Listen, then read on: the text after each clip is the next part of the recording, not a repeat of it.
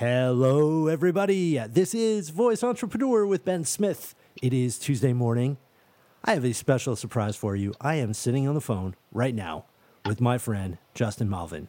Justin is Justin, I don't think we have actually been friends for that long. Now that I think about it, I was going to call you an old friend. So that it feels that way. I think we met maybe about 2 months ago at your event for the kind of voice entrepreneur kickoff in Santa Monica at the Mucker Labs space. Yeah, I think we're new friends. The voice entrepreneur community, it's coming together. All of my new best friends, we're all hanging out here. Yeah, it's been a good time. We've got a lot of good people involved right away. It's true. Great. It's true. I can't believe how much the community has grown in the last couple of months. But I need to formally introduce you. You are a longtime product manager here in Los Angeles. You have done so many cool things with different startups. You have quickly become, in 2 months, the guy I go to hear what you think. And I really wanted to hear your thoughts today on some of the crazy stuff that's coming out of Amazon and coming out of the Lexi world. Obviously, I'm talking about, and it's the dumbest name. It's the dumbest name I've ever heard, but the Can Fulfill Intent Request interface. Oh, yes. The big, shot heard around the world from Amazon. That where, users are going to be able to ask Alexa for something. And if Alexa itself in its, default intents can't handle it, or if you don't have a skill enabled that can handle it, it will try to fulfill your request in some unknown way that we don't know yet, by searching the available skills store for a skill that can possibly fulfill the request. Hence the cryptic and developer-friendly name, Can Fulfill Requests. I think I'm going to tell my wife to call me Can Fulfill Intent Request. Yes. That's great. So obviously this is a really important deal.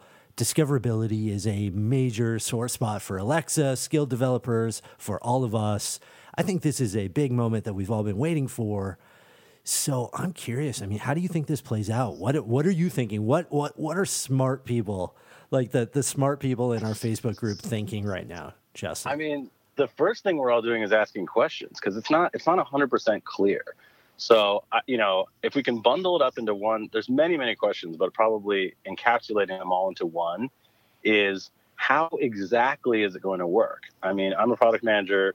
We need to put flows together, and the question is if a user asks Alexa for something that its established set of skills plus defaults isn't prepared to do, how exactly is it going to go down? Is Alexa going to say, "Oh, you want a new car?" Like if the user says, "Alexa, I want a new car," that is a crazy high stakes request. It's a huge, per dollar cost. It's a huge amount of marketing is spent by car companies because every unit they sell is tens of thousands of dollars.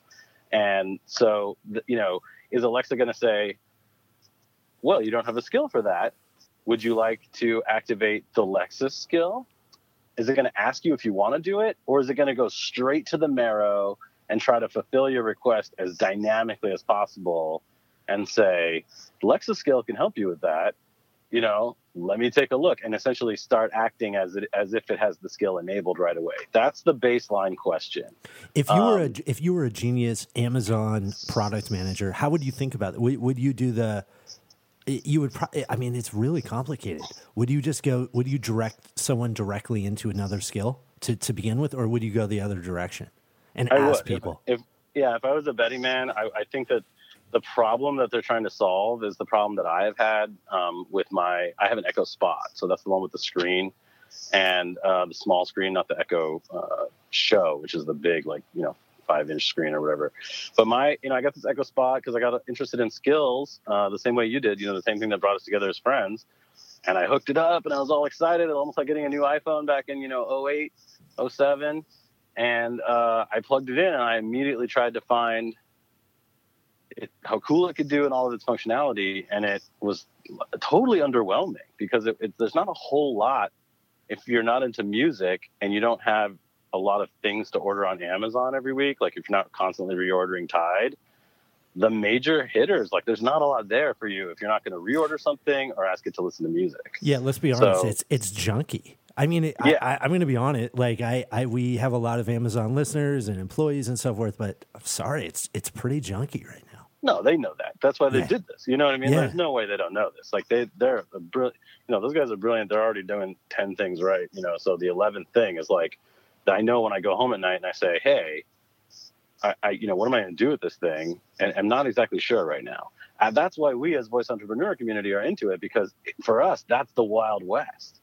I mean, the Skill Store right now looks like the iPhone App Store did in 2007, you know, November. It looks like the only thing there are like, you know, Zippo Lighter apps and like, you know, like you've been saying on multiple, you know, podcasts, like, you know, quote of the day, you know, early stuff. And so we're not even into the, like, what I would call the Pandora era, where suddenly an app comes along where everybody's like, oh my God, I have an iPhone and it can do this. But my big point the last few days has been, I don't think people realize how important Facebook was to the iOS App Store. And that the idea of promoting your app, Apple and Facebook worked together the last 10 years on that. And that's what Alexa is missing. Whoops, I said the Lexi word. But so that's what Lexi is missing, right? Lexi doesn't have the promotion. And so that's what's interesting about Can Fulfill Intent Request, is that does this pave the way for, in essence, app download ads or installs? Yeah, right? Absolutely. So let's dive into it. So let's assume that what the pain point that everybody's trying to solve is that you ask Lexi for something and she doesn't know what to do, you know what I mean, or that she can't really do anything. So if it was me, in an ideal world, and maybe they can't quite hit this right out of the gate with, you know, the first iteration of Can Fulfill, but let's just assume they rock it, and you want to make the smoothest like possible transition, like seamlessly, you know. So if you're like, you know, Alexa, I want a new car, and it's like, it should be right away like, well, great.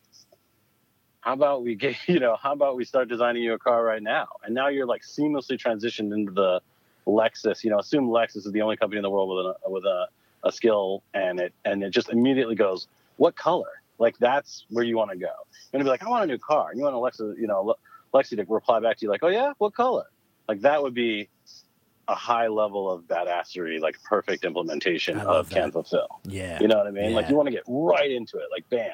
Now maybe there's like some reasons that somebody closer to the project could tell me 1,000 reasons why they don't want to actually do that. But sitting here on the outside, just observing, my ideal as a user would be immediately Lexi responds with like full knowledge of what I want and my intent and just starts going for it.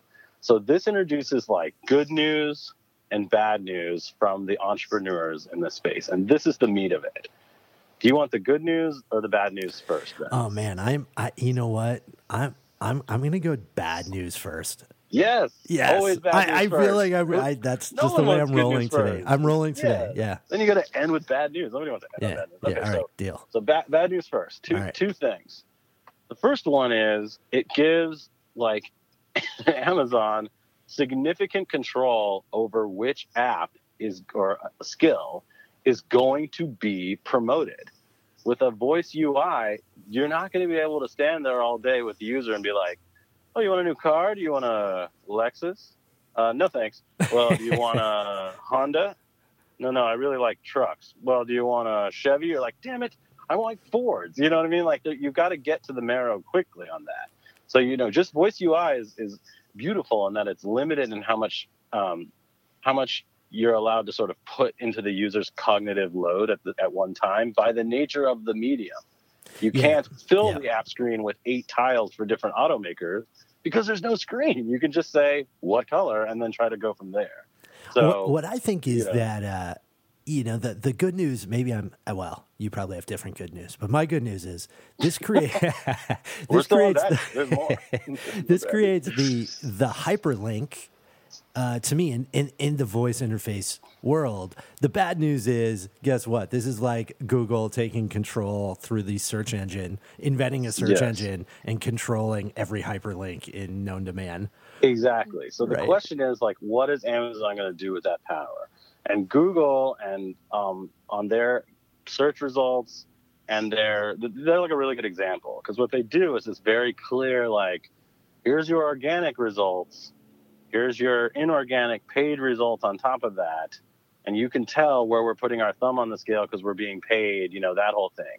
Or another example, a lot of people don't realize that the app stores, both of them I believe, but I definitely have recently encountered some data on the iPhone App Store, are basically download volume per day, like daily unique downloads drives browser search results. So if you put in Facebook, the only reason some Facebook knockoff doesn't pop out is just because Facebook itself has so much volume.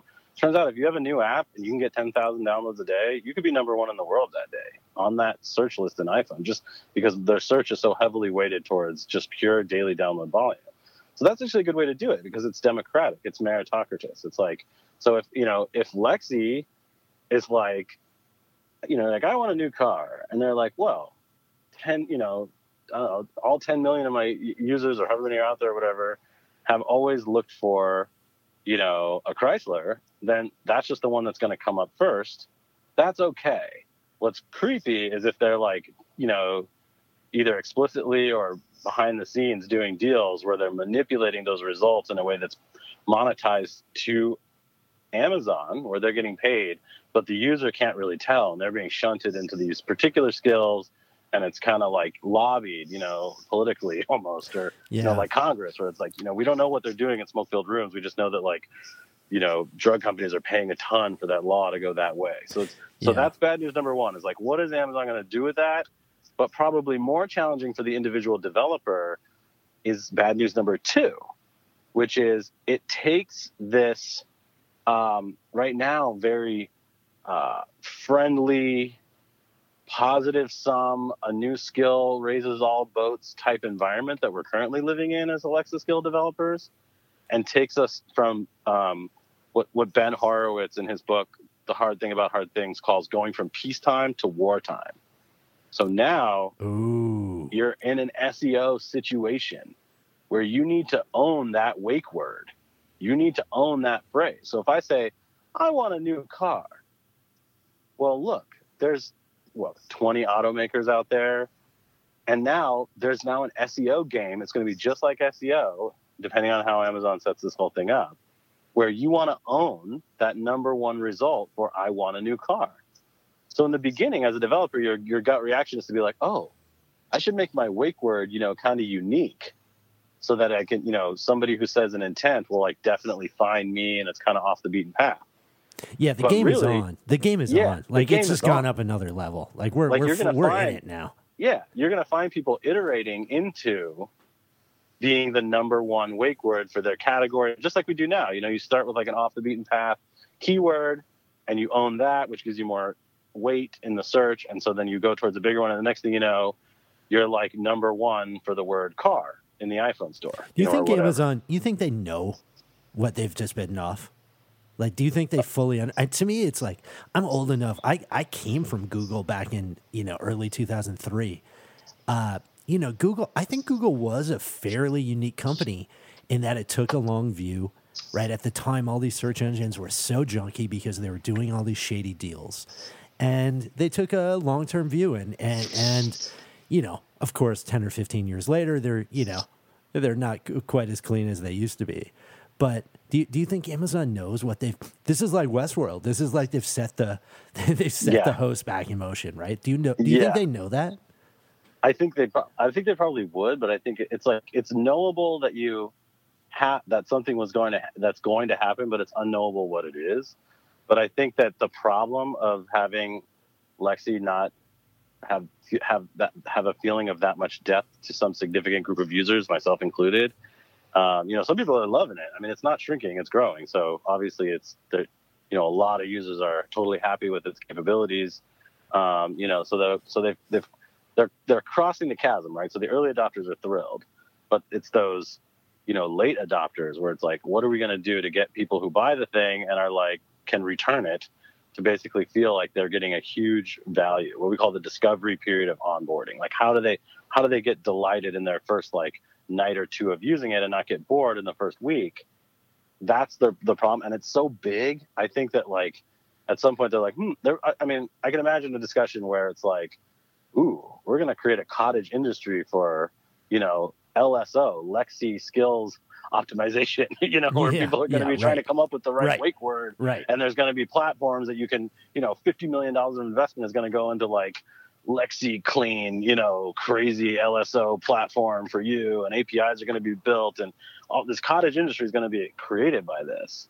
And I think that they realize that, but they're like, let God sort it out. Like, we just got to get this problem solved, so let's go for it. I mean, that's my impression. I have no idea. This is all speculation. Yeah. Our main man, David Isbitsky, he's the chief evangelist for Lexi. He said that more than half of consumers only use 1 to 3 skills. So I think they're just, they're sort of just looking at what's right directly in front of them, and that's that. And I bet that counts flash briefings. I've got 3 flash briefings, so I fall on that statistic right now. I bet you do. You know what I mean? I bet you do. But it's like, just because I have Voice Entrepreneur Ben Smith #1, NPR's The Indicator #3, and Marketplace and ESPN, and that's my 4 flash briefings that are my unique skills that I've downloaded separate from default. Like, okay, great. Now I'm in that 4+ club, but like, that's not truly utilitarian to me, right? Like, I can't do anything outside of it's essentially just mounting podcasts I already listen to on Stitcher. So it's not, you see what I'm saying? It's like, I do. If it wasn't a birthday present, I don't know if I would have been thrilled with my purchase exactly. So all right, last question for you. How are you going to play this? Our audience, we're about action. We like doing stuff. What are we going to do about this? How are you watching this? Yeah, so that brings us to the good news for our audience specifically is now you get to create this like tip of the iceberg for your skill that sticks out and you can hook users.